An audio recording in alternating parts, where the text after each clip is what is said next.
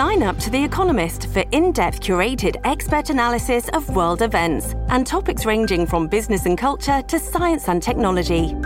You'll get the weekly digital edition, online-only articles, curated newsletters on politics, the markets, science, culture and China, and full access to The Economist Podcast Plus. The Economist is independent journalism for independent thinking. Go to economist.com and get your first month free. Just a heads up, this episode deals with issues of self-harm and suicide, so take care of yourself.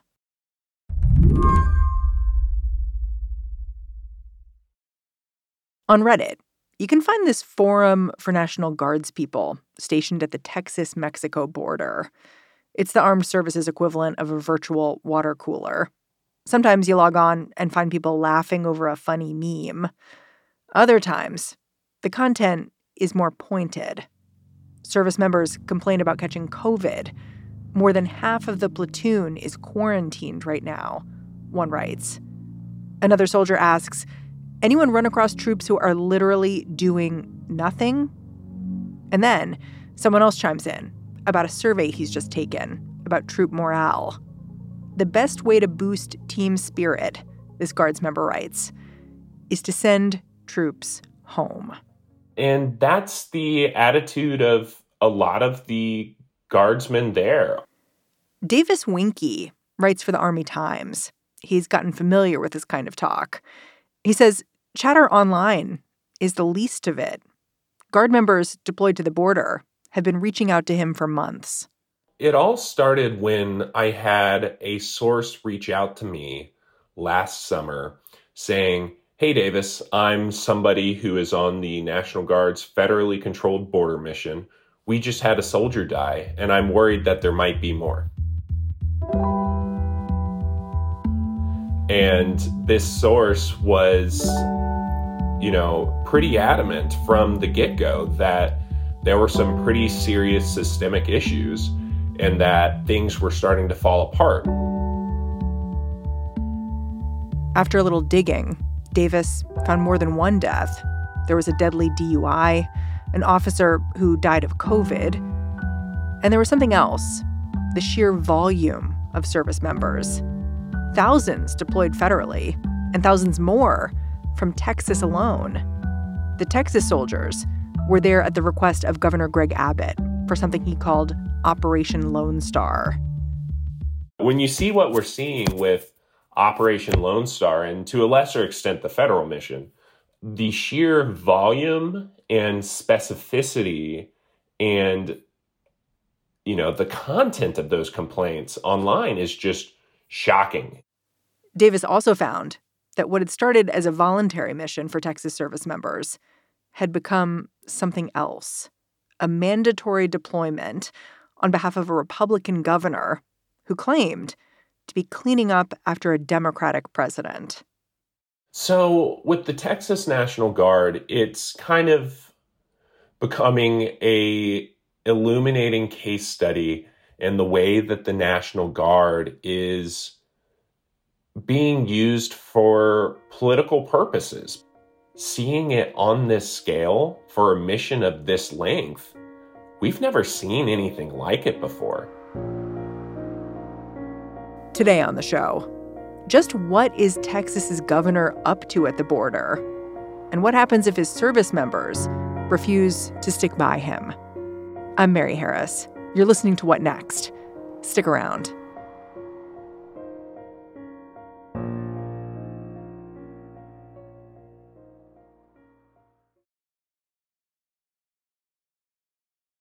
This episode is brought to you by Discover. When it comes to your finances, Discover wants you to know they are the credit card that is always there for you. With 24/7 U.S.-based live customer service, everyone has the option to talk to a real person anytime, day or night.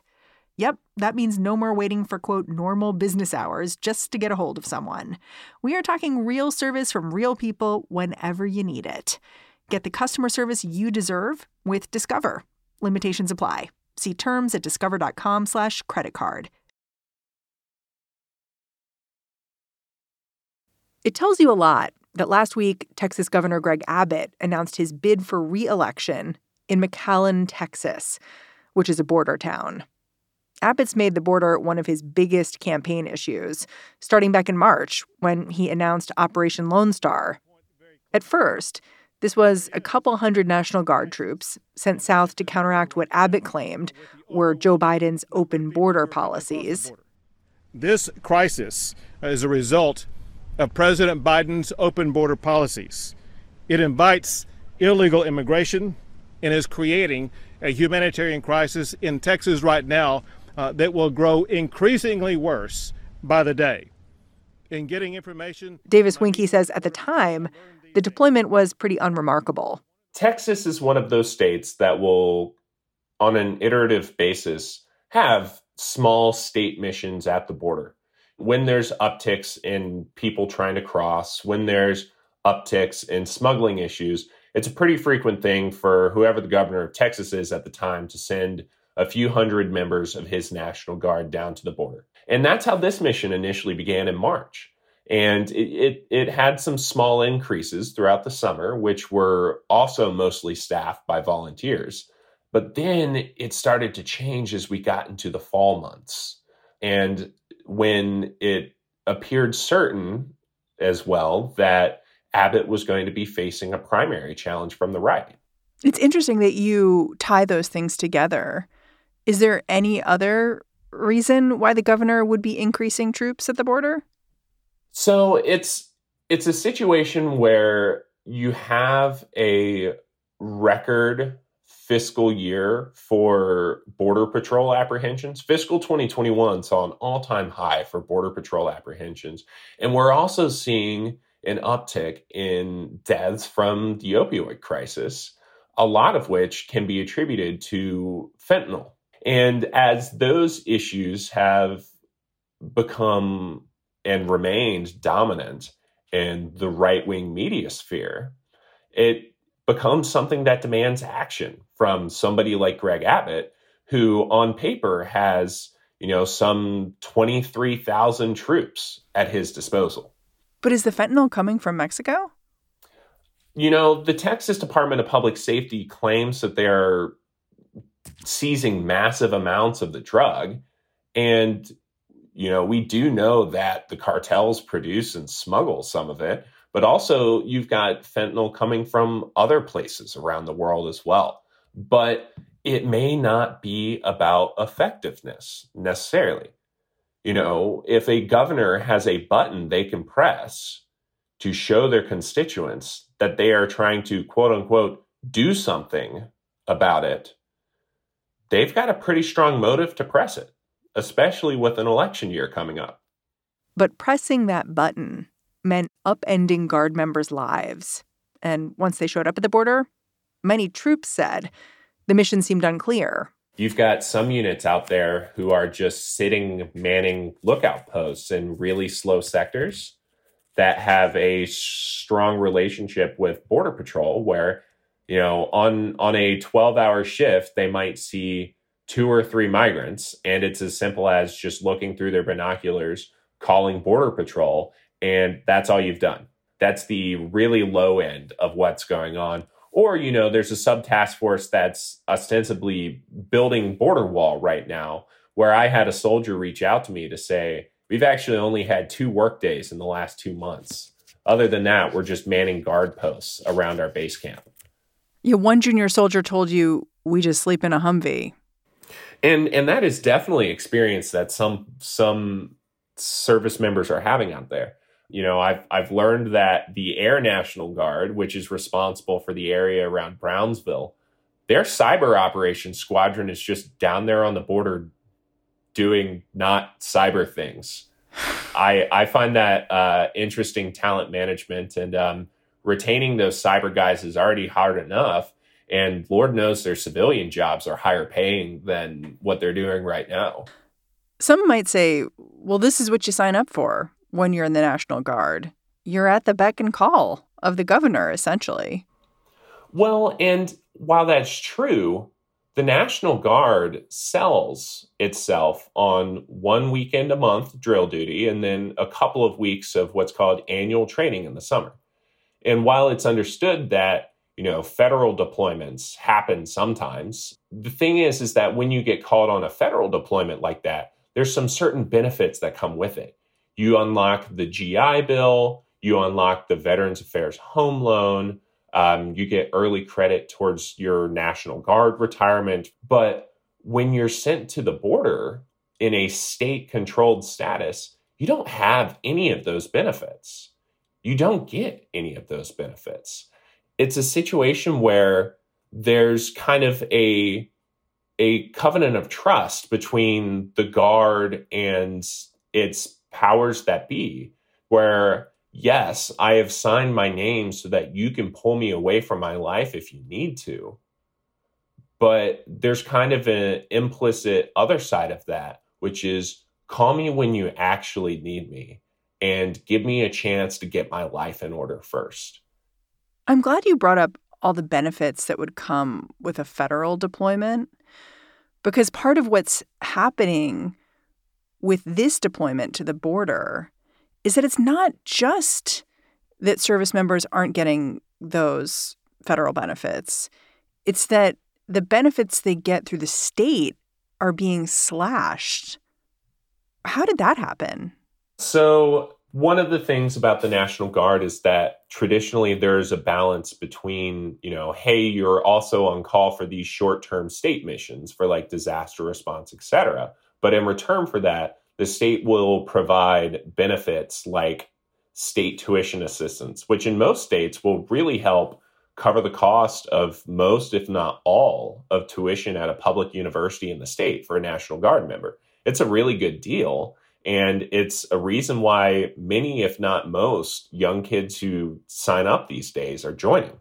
But because the Texas legislature mandated a 5% budget cut to all programs funded through the state's general revenue fund across all agencies in the state, the Texas Military Department decided that the place for them to balance their books was by slashing that state tuition assistance benefit by 53%. Whoa. Yeah. And it happened retroactively as well. There were kids this fall semester who enrolled in classes thinking they would get this benefit at the same level they had in years past, who then get an email in October saying that it was cut. And it's not just tuition assistance that's gotten slashed. The sheer volume of soldiers deployed seems to have overwhelmed the Guard's HR systems, leaving some without paychecks for months. This is definitely a raw deal. But for people who've enlisted in the National Guard, they don't have much of a choice. The Texas Military Department is not playing games with the involuntary side of this. What do you mean when you say that? Like, they are issuing arrest warrants for troops who don't show up when they're ordered. I've seen these warrants. I've seen these charge sheets. That, it is truly not voluntary.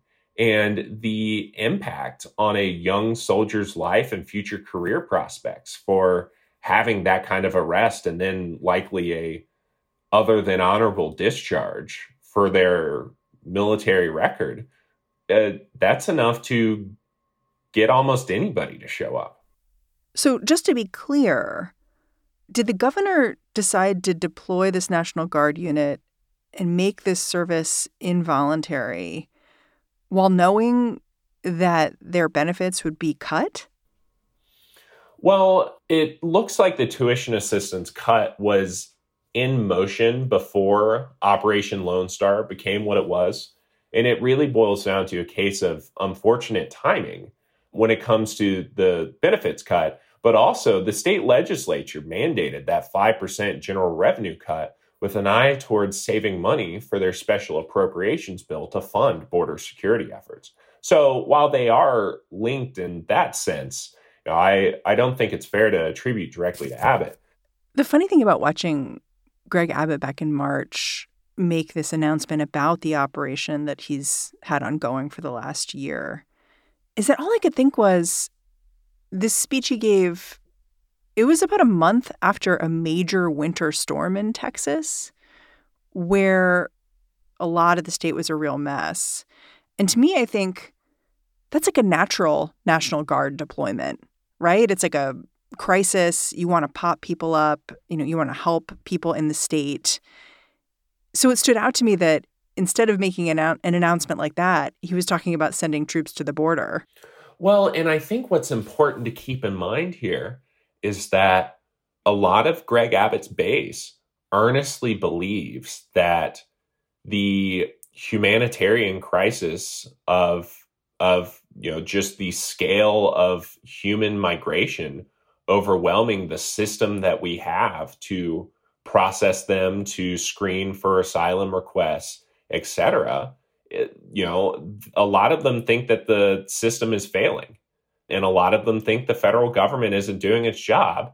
And if you ask a lot of Texas Republicans, they're going to tell you that using the National Guard to secure the border is just as important as using the National Guard to help with a natural disaster. Back after a break.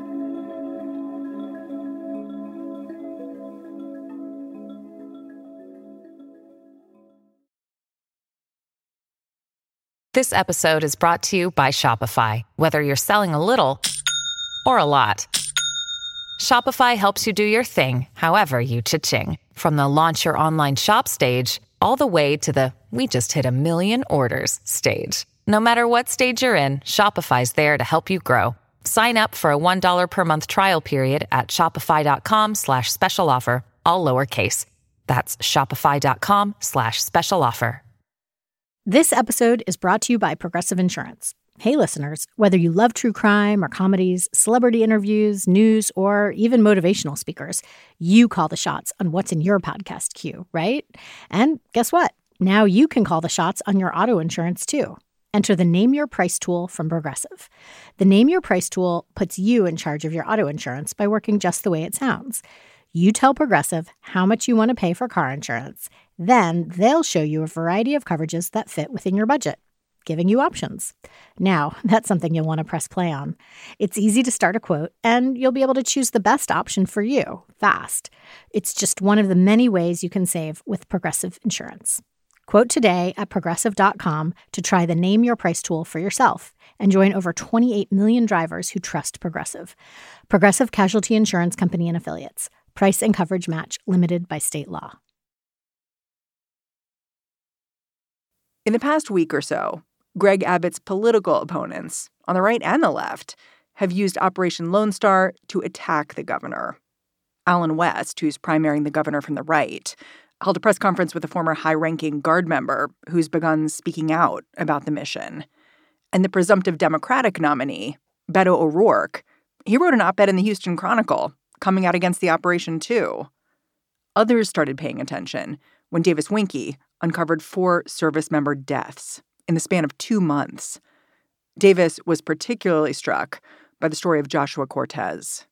Private First Class Cortez is the most heartbreaking example of why leadership really needs to hear out and seriously consider the words that these service members are saying when they're asking for a temporary reprieve from a deployment like this. So Cortez had been told in late October that he was getting sent to the border. He was part of the involuntary activations. And so what Cortez does is he types up a hardship request memorandum, or he may have dictated it over the phone to one of his non-commissioned officers or something like that. And what he explains is that he has been interviewing for a job with United Health Group that he views as his, quote, lifetime job. And he had been interviewing for it earlier in the year, in September, he said in his memo, but he had been tapped to go do storm relief in Louisiana. And he was able to successfully get back into the interview process after that. But the way he framed it in his memo was like, look, this is my last shot to get this job. I'm worried that I won't be able to if I go to the border. And he requested a 90-day deferment. He was like, hey, let me get this, let me get started, let me get established, then I'm willing to go. So it's not even, I don't want to go. It's just give me 3 months.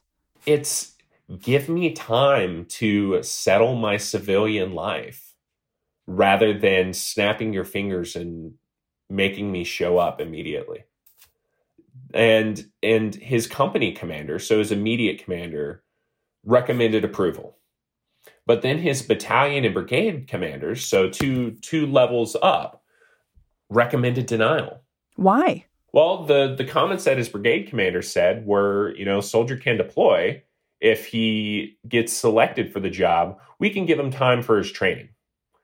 The issue with that, though, that has kind of come to light in the months since, is that the base camps that these soldiers are staying on are, deplorable conditions where you're seeing dozens of troops living in converted RVs and semi-trailers. There's not consistent access to the internet or to cell phone service. It might have been really difficult for this soldier to be able to execute training while down there on the border. And so the idea was he'll go to the border and we'll let you hop on the internet for a few hours and kind of check in with the new job if that's what you need to do. That's what it seemed to be, but the fact of the matter was his unit needed to have bodies down on the border in a set time frame. And they decided that his reason for wanting to wait 90 days wasn't good enough. And whether it would have worked out, we'll never know. Because, 36 hours after his brigade commander signed the denial, he was found dead in his car in a San Antonio parking lot, having shot himself. Do we know anything about why? Did he clearly articulate that he felt hopeless because of the deployment? What we have right now establishing that link is a copy of his hardship memorandum packet. And it has a timestamp on the brigade commander's signature that just shows the undeniable temporal link here. And Cortez was supposed to, on the day that he was found, he was supposed to report to his unit's armory for their drill weekend. And then it seemed like in the coming week or so, they would be going to the border, or maybe even proceeding to the border immediately from drill weekend. You've documented a number of cases like Cortez's, not all the same, but with striking similarities. What ties those cases together to you? Well, suicide, of course, is extremely complex. It's multivariate. It depends on a constellation of factors. But, in these 4 deaths, all of them were either on Operation Lone Star or were involved in the hardship request process. How does the rate of self-harm or other accidental incidents involving guns, how does that compare to previous years or deployments for the Texas National Guard? Do we know? So the Texas National Guard has had some, not scrutiny, but some issues in the past with a high suicide rate. But the thing that's most alarming about these 4 suicide deaths is that they happened in a 2-month span. And when you see clusters like that starting to form in a very short time frame, that's what gets really alarming. Is there anyone who has the ability to rein in Governor Abbott, to say to him, hey, we just don't need this many National Guards people. We can send some of them back? Absolutely not. Governor Abbott is the commander-in-chief of the Texas Military Department. Period. Full stop. There are other issues being raised around the country right now about whether the federal government and the Pentagon can even enforce something like the COVID vaccine mandate on the National Guard because of the fact that the National Guard belongs to their governor, except when they're activated to deploy under the Pentagon's authority. You know, like this core principle of state control of its National Guard is at the heart of what the National Guard is in America. You know, it comes from the roots of the old state militia system. It sounds like to you that's the bigger story here. The fact that Governor Abbott can do this, get lots of criticism for it, and it might not matter. Every governor in the U.S. has the authority to do what they want to do with their National Guard. My job as the Army Times reporter is to write about issues that affect soldiers. And if a governor is using their authority in a way that harms those soldiers, we're going to cover it. And we're going to run it to ground to figure out why those decisions were made and why things happened the way they did, when they did.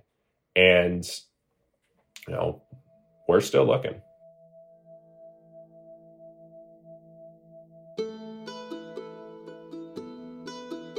Davis Winke, thank you so much for your reporting.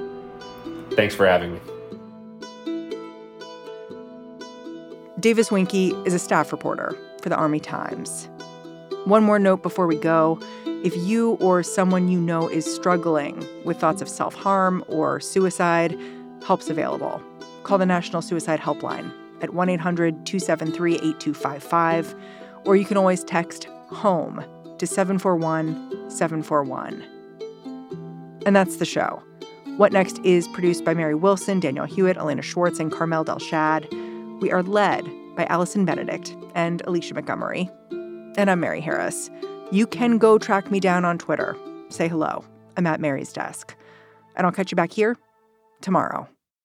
This is the story of the one. As a maintenance engineer, he hears things differently. To the untrained ear, everything on his shop floor might sound fine, but he can hear gears grinding or a belt slipping. So he steps in to fix the problem at hand before it gets out of hand. And he knows Grainger's got the right product he needs to get the job done, which is music to his ears. Call, click Grainger.com, or just stop by. Grainger, for the ones who get it done.